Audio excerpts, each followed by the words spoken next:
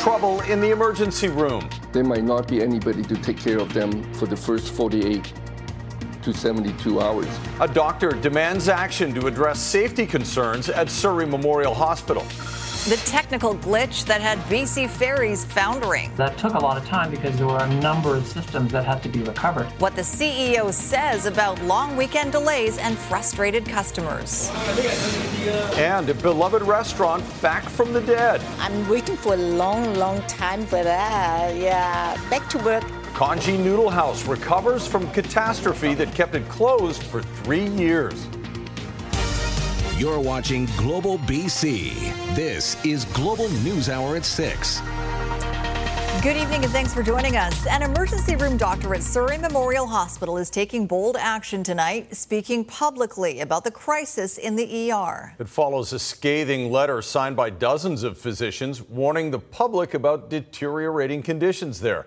Grace Key is live with more on this. And Grace, why is this doctor, who has a ton of experience, coming forward now? Yeah, Dr. Urbane Ip has been practicing emergency medicine for the last 3 decades, and he says he has no choice but to come forward and speak out publicly in what physicians have described as an ongoing crisis at Surrey Memorial Hospital. He said just as a citizen and as a member of this community, he would certainly be concerned about sending his loved ones to that ER. Emergency physicians have been sounding the alarm about resource issues here, writing an open letter and even launching a website to alert the public. Doctors say there aren't enough acute care beds or hospitalists, so those are doctors who help facilitate the transition from the ER to the wards. Patients could be waiting 48 hours before an admitting doctor sees them. This also creates a massive backlog in emergency. If my family gets sick, I know if I send them to the hospital and they need to be admitted to hospital, there might not be anybody to take care of them for the first 48 to 72 hours because of the hospitalist shortage. Well, Grace, it is rare to see a doctor speak out publicly like this. The health minister, though, says they are free to do so. Why is Ip nervous about doing it? Well, he feels confident about, feels at least confident about doing this, that he says that emergency staff, they just want to be transparent about the issue. And he says, no, there has never been an official gag order, but he says Fraser Health has taken some actions that have led some to be reluctant to speak out. We tried to design a sign, a poster on the, to put in the waiting room to tell patient that we are having resource problems, so today we might be, there might be delay seeing you. But if you have a heart attack, if you have a really critical illness, we'll see you first. But those minor things, you might have to have a long delay. Fraser Health, they didn't want us to put that on. They pulled that poster down. Dr. Ip says his colleagues and patients deserve better. He adds this is a very complicated issue, obviously, that won't be fixed overnight.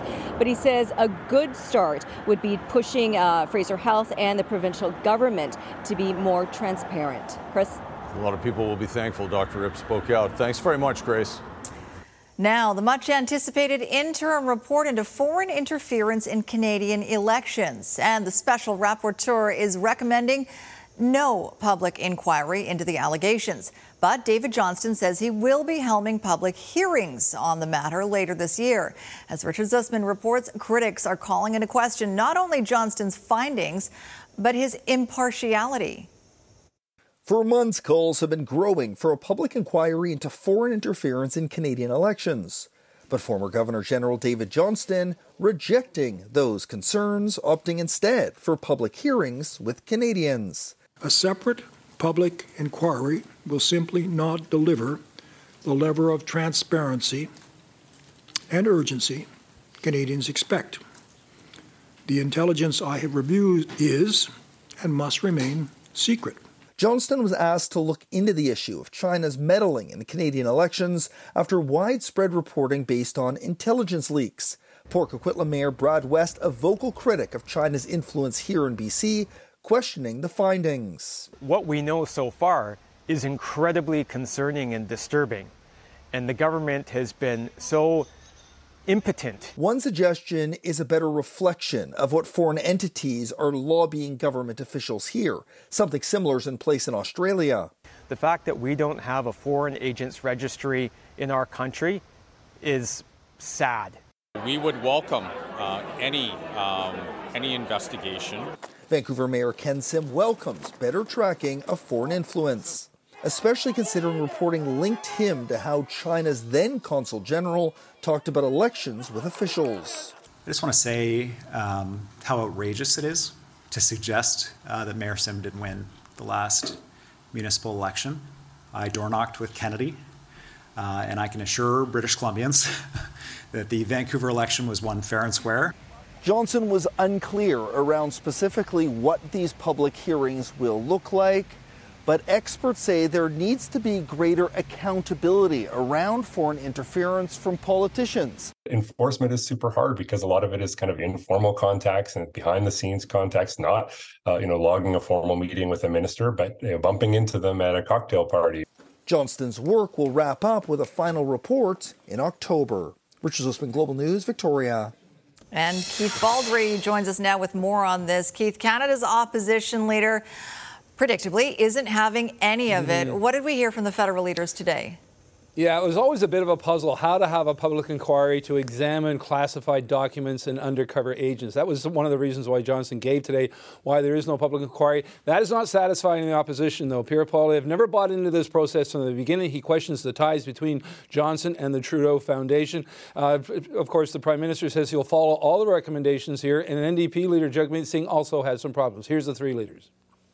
He put his friend, his ski buddy, his cottage neighbor, and Trudeau Foundation member David Johnston in charge of today's whitewash attempt. Well, Conservatives are not buying it. I committed to listening very carefully and abiding by the recommendations that the former Governor General made, and he explained and justified his thought processes by it, and we will be following his recommendations. So far, the Prime Minister has not in any way indicated that he'll launch a public inquiry. He can still, despite the finding for Mr. Johnston. And so what I'll be doing is I'll be sitting down with the Prime Minister, making it very clear that I disagree with the finding of Mr. Johnston, that a public inquiry is necessary. I will make that very clear. And I'll make it clear to the Prime Minister that we're going to use all the tools that we have at our disposal to continue to push for one at the federal level. So the Liberal government, of course, is a minority government propped up into power by the NDP, led by Jagmeet Singh. They're going to have a meeting. I'd be very surprised, though, that Jagmeet Singh's going to move Justin Trudeau off his mark here and lead to a public inquiry. Surely not the end of this story, though. Thanks for that, Keith. And Johnston's report also disputed a report by Global News that former Liberal MP Han Dong allegedly advised the Chinese Consul General to delay the release of Michael Kovrig and Michael Spavor. Johnston's report did confirm that Global News reporting from two independent national security sources that claimed Dong spoke with the official, but said he did not suggest extending their detention, calling that allegation false. Dong admits having the conversation, but says he advocated for the two Michaels' release.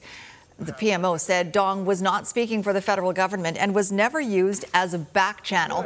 Global News also reported Dong allegedly received help from the consulate during his 2019 Liberal nomination meeting. Dong denied those allegations, though, and the report found no evidence he was aware of the PRC's potential involvement. Dong has served a statement of claim against Global News and our parent company, Chorus Entertainment. The federal government has announced a new Trusted Traveler program to speed things up at airports before the busy summer vacation season. Transport Minister Omar Alghabra says the new Verified Traveler program will create new dedicated security screening lines at the country's 6 biggest airports by June 21st. If you're a Nexus member, an aviation worker, or in the military, you'll be able to pass through these checkpoints much more quickly.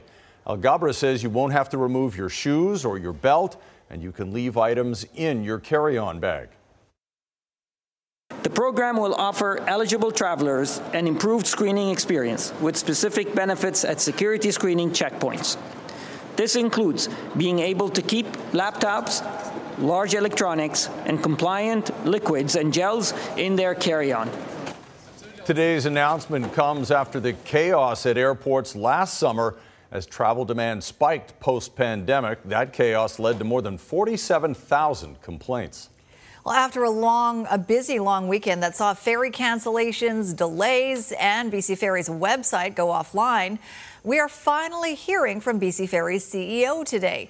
Nicholas Jimenez was not put forward for an interview over the Victoria Day long weekend, but today, tells Global News, despite a couple of unfortunate events, including the cancellation of all sailings to and from Bowen Island Saturday night, more than 400,000 people traveled on the ferries over the weekend. Still, Jimenez says they could have done a better job at communicating information with the public after their website went down Monday morning. Could we do better? We can always do better. I think that is clear. So, we take every opportunity like this one, and like you said, there will be others, to make sure that we kind of build in better practices in the future to make sure that, when customers can't reliably get into our systems, they at least know why. Jimenez says the website crashed after an issue in its Kamloops data center. He also says BC Ferries will always try to do its best and can learn from every situation. One man has been taken into custody after a frightening high-risk incident in Chilliwack. Just after 2 p.m. Monday, police were called to a home in the 46,000 block of Knight Road over concerns about a distraught man who had access to a number of guns. At about 7:45, someone from inside the home fired a number of shots at officers, and residents of 16 nearby homes were told to shelter in place while negotiations continued. Later that night, the house started to burn. The flames spread quickly, and then just after midnight, the 29-year-old man was taken into custody. Chilliwack RCMP say their investigation is ongoing. At the trial of the man accused of killing a Burnaby teenager in 2017, the jury heard cross-examination today of a key Crown witness. A warning, some of the details in this story could be disturbing. Ibrahim Ali is charged with first-degree murder in the death of the young girl whose body was found in Central Park. The Crown contends he strangled her while sexually assaulting her. He has pleaded not guilty. Defense counsel is attempting to dismantle the testimony of forensic pathologist Dr. Jason Morin that the young teen's cause of death was strangulation.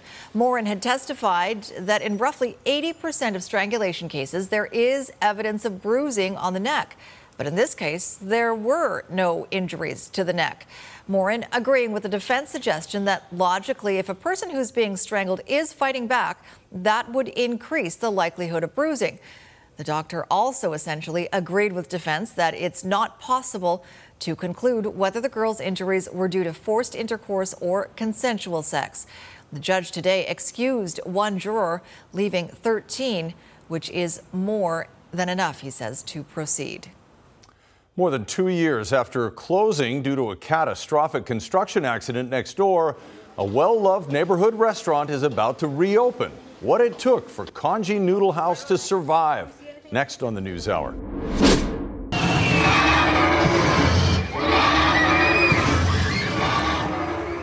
Bored passengers get a big surprise waiting in line for the ferry.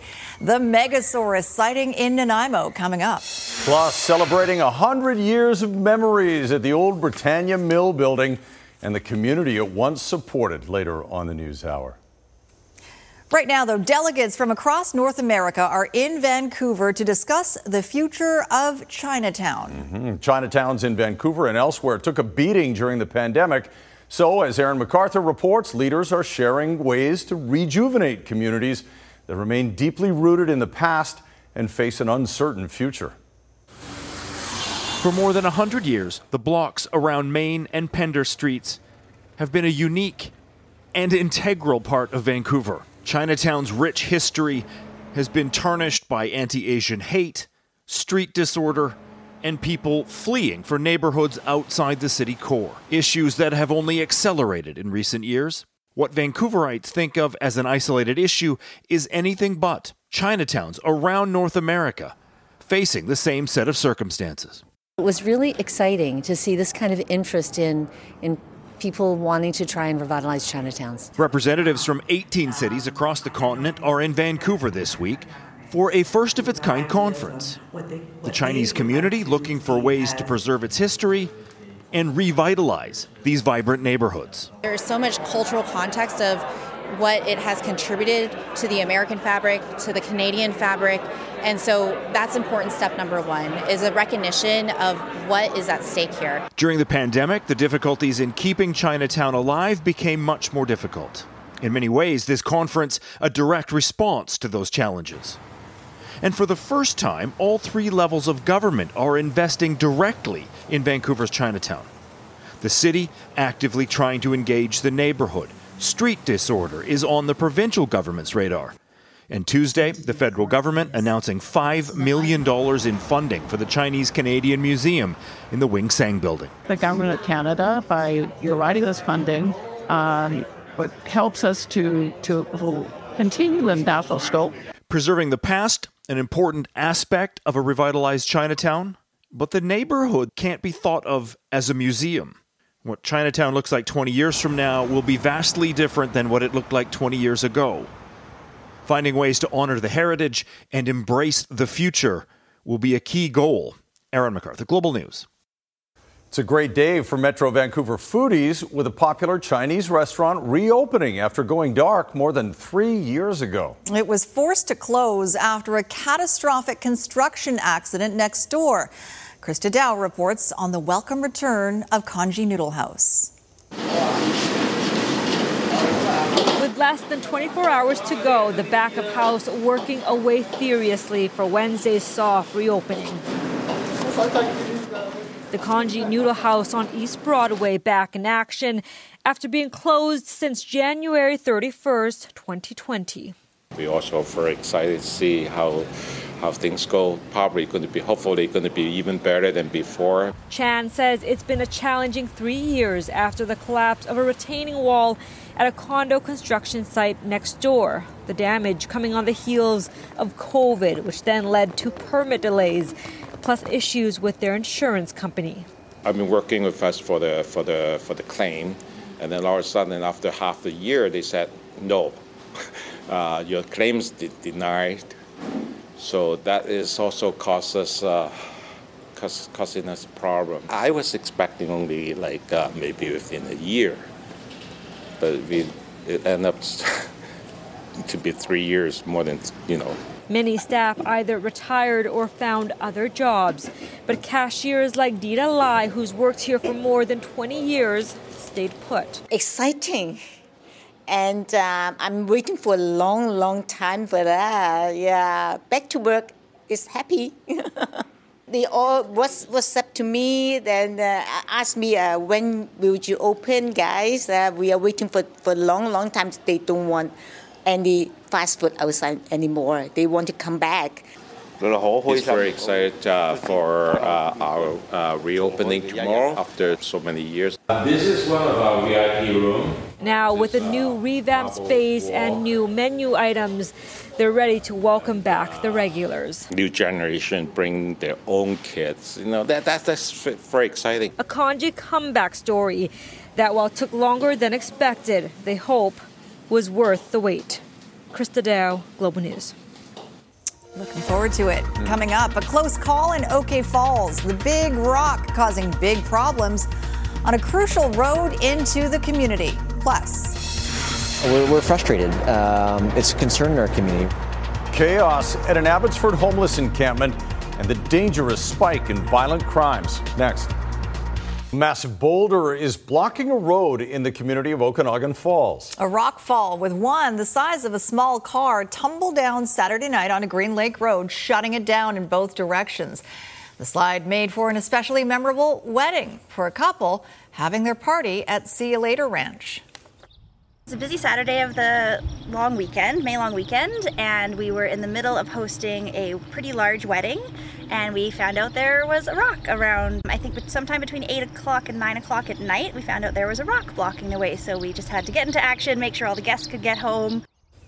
As of this afternoon, the road was still closed with no timeline on reopening. Abbotsford police say they're having an increasingly tough time dealing with an increasingly violent and chaotic tent encampment. Officers have been called more than 10,000 times in the past 8 years to the Lonzo Park and Ride lot, including nearly 700 times already this year alone. Kamal Karamali reports. It's the largest homeless encampment in Abbotsford, and over the years it's been growing in size and escalating in violence. A fire Monday night in one of the RVs being used as a shelter. We're frustrated. It's a concern in our community. Burned out mobile homes, tarp structures, and tents, all on what's supposed to be a park and ride lot near Highway 1, just west of Sumas Way. What kind of violent crime do you see here? Yeah, so we've seen things such as stabbings, knife attacks, machetes. We've taken firearms out of here. In 2017, there were 34 calls to the Lonzo area for violent crimes. Since then, those calls have been increasing year after year, nearly quadrupling in 2021 when there were 120 calls for violent crimes, all of it affecting nearby businesses. Server Sophie Yankowski said she's been assaulted at work. She strangled my neck, she ripped my clothes, I had to call the police and they had to physically come remove her. Now the battle to shut down the encampment has hit a boiling point. There's just so many issues that we're facing here that we really need a solution quickly. The problem is the land is owned by the province, and residents have been critical of the government dragging its feet to find a solution. It gets very frustrating.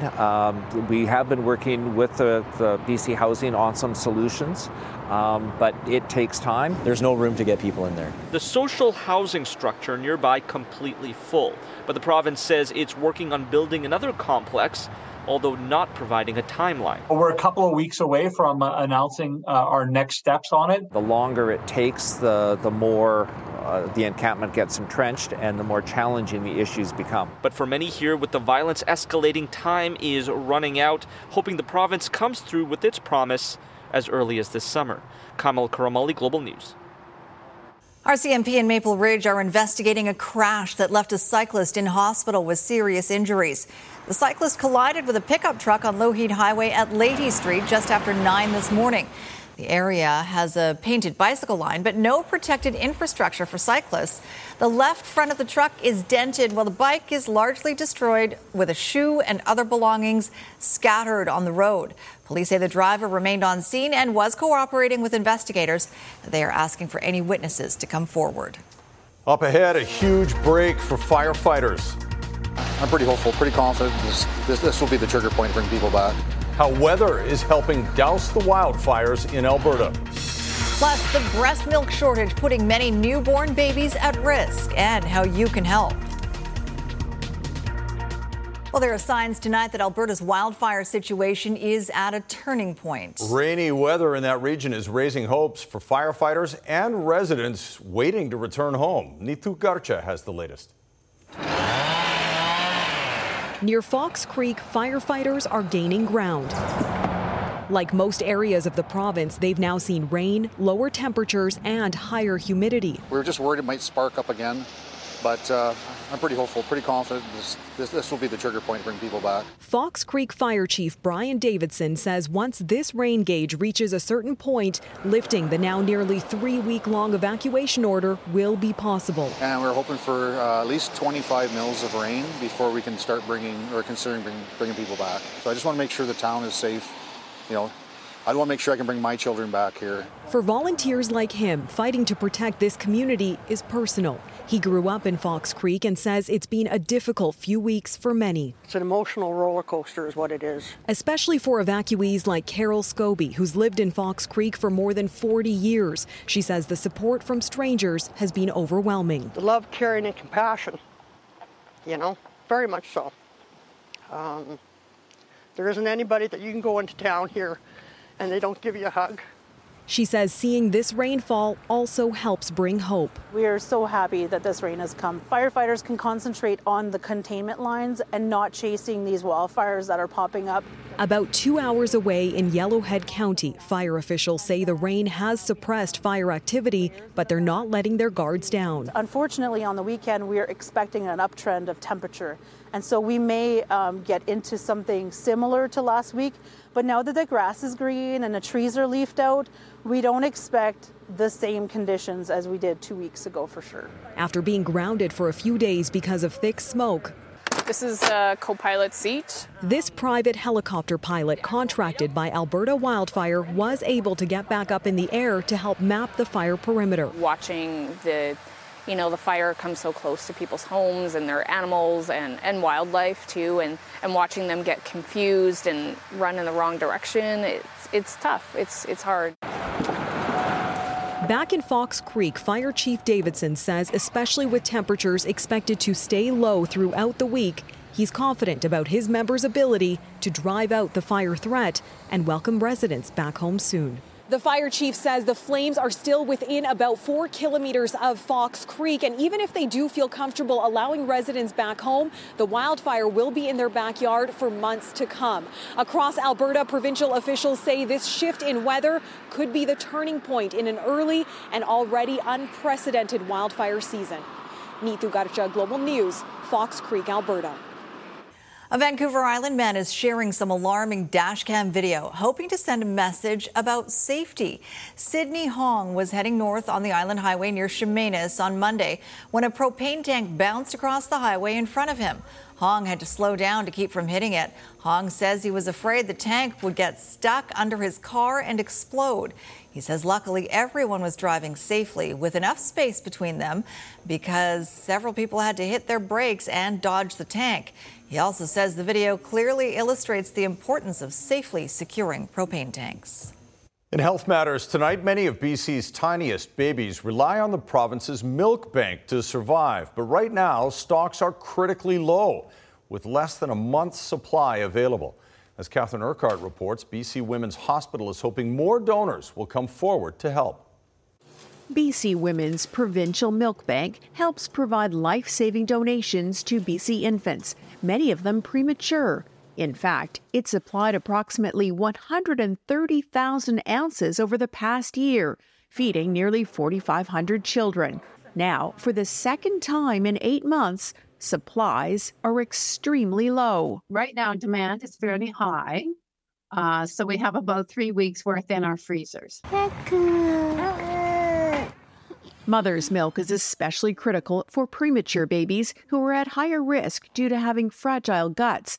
Babies like Ethan, who was born at just 32 weeks. His mother's breast milk hadn't yet come in. Stressful, as I mentioned, that I didn't expect this in any way. BC Women's Provincial Milk Bank supplies 19 hospitals around the province, including all 14 neonatal intensive care units. Providing human milk, ideally mother's own, but understandably that's not always possible. So pasteurized donor milk is the next best thing, and that is protective to the human gut. The milk bank has about 330 donors and needs about double that amount in order to meet the requests they're receiving. Anyone interested in donating can find more information on the BC Women's website. Catherine Urquhart, Global News. Canada's kidney paired donation program is marking a milestone today. 1,000 patients have received kidney transplants. The plan matches transplant candidates with suitable living donors. It gives people the chance to become a donor while ensuring those in need receive a kidney, even if they're not a direct match. One of those recipients is Devin Greywall. He says the donation gave him the opportunity to live his life again. But over the last 5 years, I started caring more. And then once I went on dialysis, that's when it started changing. I wasn't able to play sports. Wasn't allowed to do a lot of things that I was used to doing. I can go back to doing what I want to do. And I feel like I want that for everybody. So I think it's extremely important for people to donate. If you're looking to donate, go to blood.ca to find out if you are eligible. Just ahead, waiting for a ferry has never been more fun.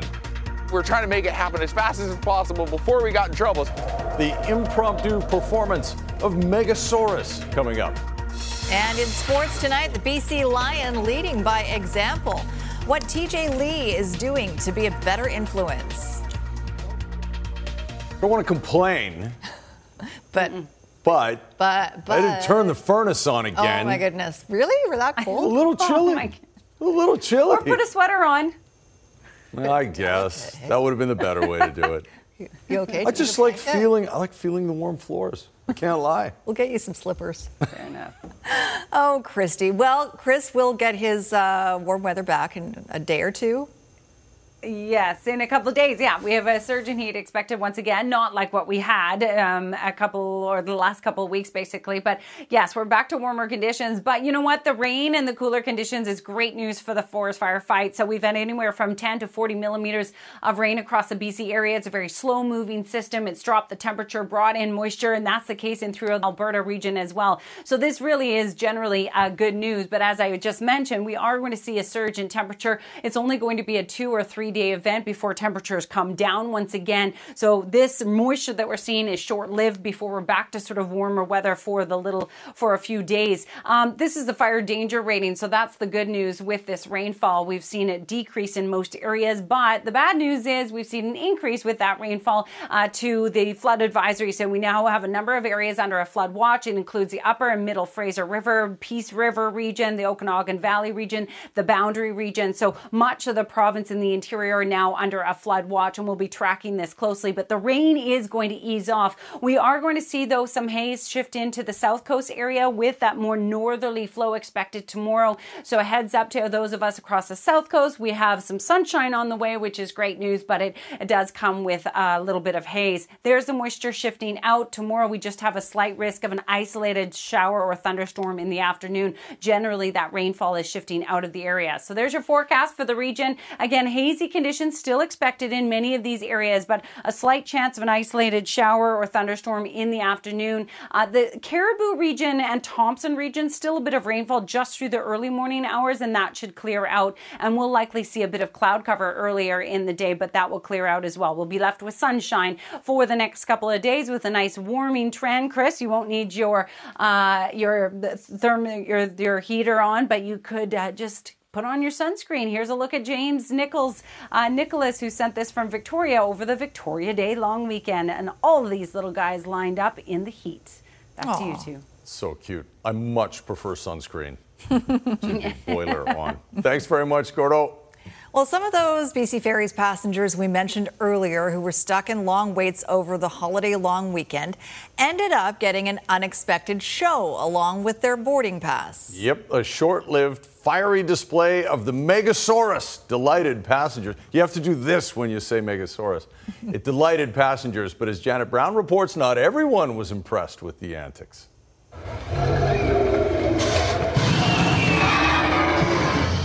It was an unexpected sight at the Departure Bay Ferry Terminal in Nanaimo on the holiday Monday.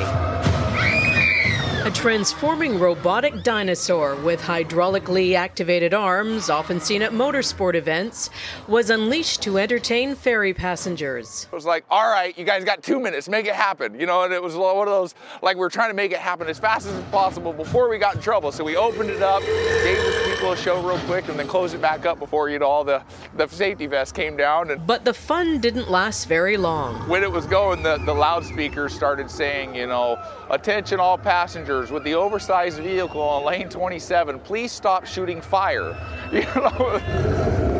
Payne says they were only trying to help out frustrated travelers, some waiting several ferry sailings to pass the time. People kept thanking us. People offered some of our guys meals, just said that was the highlight of their day. Thank you very much. That was what we did. BC Ferries says there could have been a potential risk to passengers. Concern would be the flammable nature of the display. If there was dangerous cargo nearby, even a vehicle carrying hay. Despite being told to pack it up, Payne says he has no regrets. Trying to give people that break when, some of those people were there for 8 hours, waiting for boat. I'm glad we did it. The Megasaurus is now heading for its next destination on the prairies. Janet Brown, Global News. Excuse? I think Megasaurus had something to eat that didn't agree with him. A little digestion. So it's okay, it happens. What are you? But that's a cool show. Mm-hmm. It's not very often Megasaurus makes an appearance in your traffic jam. Lions veteran defensive back TJ Lee says a change in his diet could make him even better this season. You know, I'm finally starting to make a conscious effort to eat vegetables because I got to be an example, right? I got children, got to be an example, got to show them how to do it. It's good to see that the produce section is now part of TJ's world. Thanks, Squire. Also coming up, a birthday at the old Britannia Mine. 100 years of stories about the building you can't miss as you drive by, and the community that used to call it home.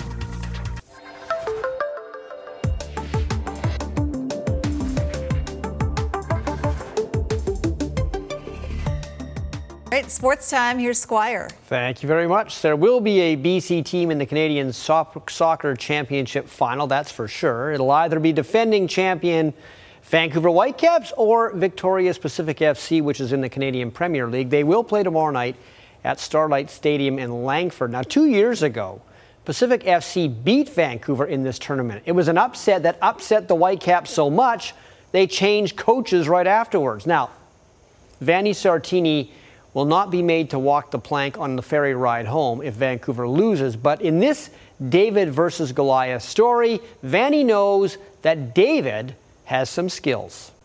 They're going to come with an intensity that is going to be really, really high. They have won the possibility to arrive at the final. That would be a massive achievement for a CPL side. That being said, I think that if we play our best game, I think we have all the capabilities, the skills in order to be the best team on the field and win the game. 9 years ago, the BC Lions found defensive back TJ Lee at a free agent camp they held just outside of his hometown in Seattle. They usually go to these camps with very tempered expectations, but this guy was too good to ignore. And all these years later, TJ Lee is still a BC Lion, and he's still too good to be ignored. Originally, my goal was 10 years. And for me to be able to decide when I want to walk away from the game, that'll be a great accomplishment for me. And that's things that I take pride in because the labors of my work has shown through hard work. That'd be great, you know. So 10 years, and then we'll see. My wife says 12, so we might play 12. She's enjoying it right now. Officially, this is TJ Lee's 9th season of professional football.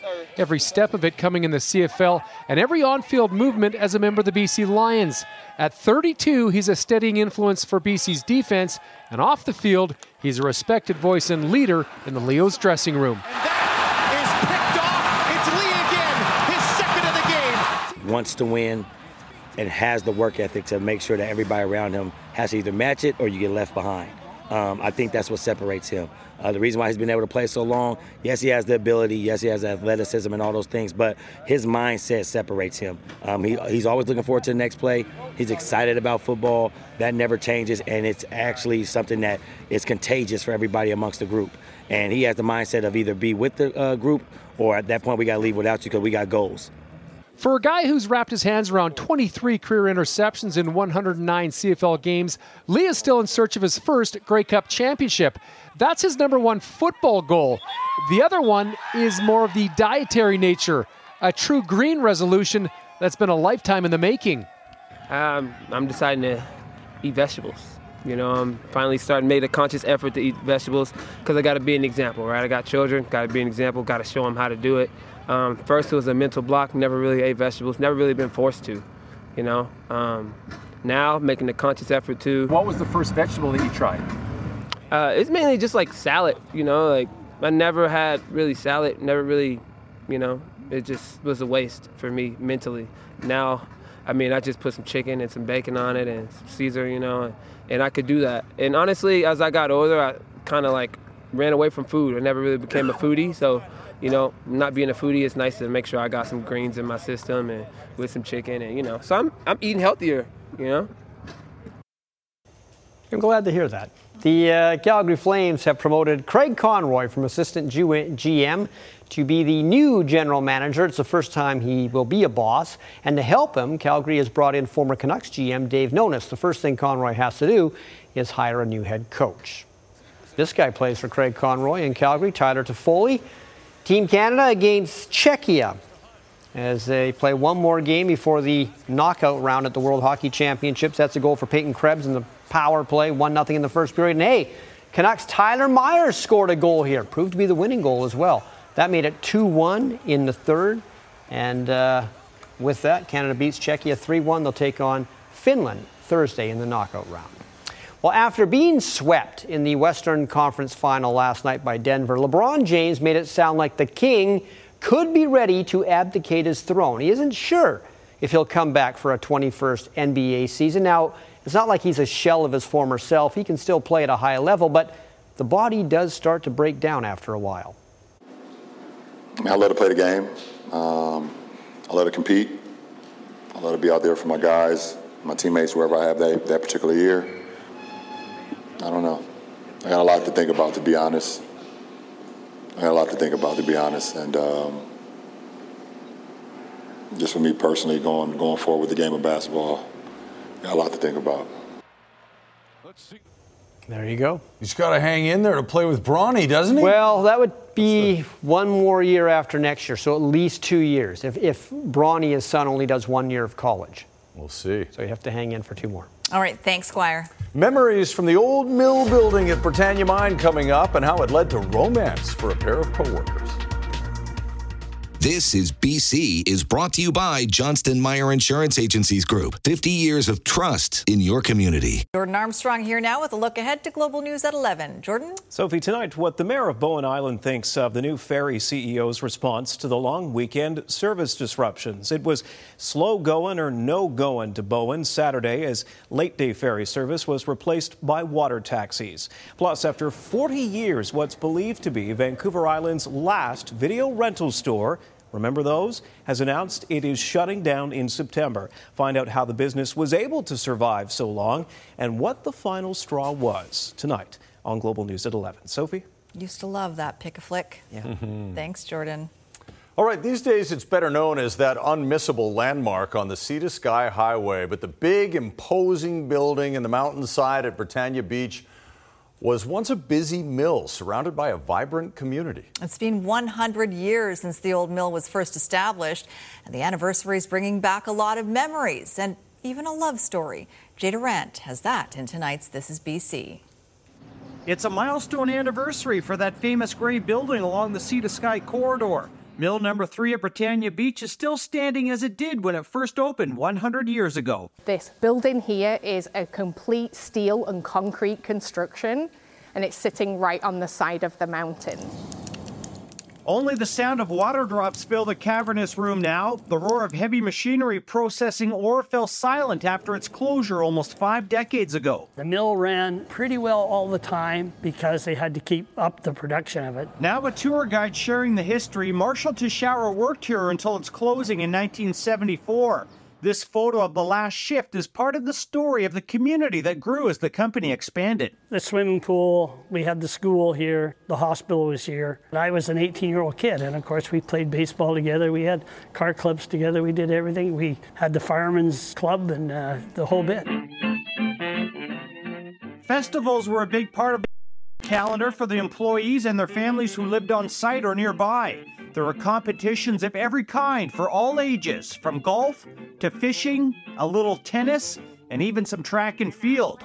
Baseball was big at Britannia and created some great rivalries over the years. It was town against town. Britannia would play against Woodfibre or Squamish or Pemberton or Whistler. We always really liked to go to Woodfibre because they had a legion.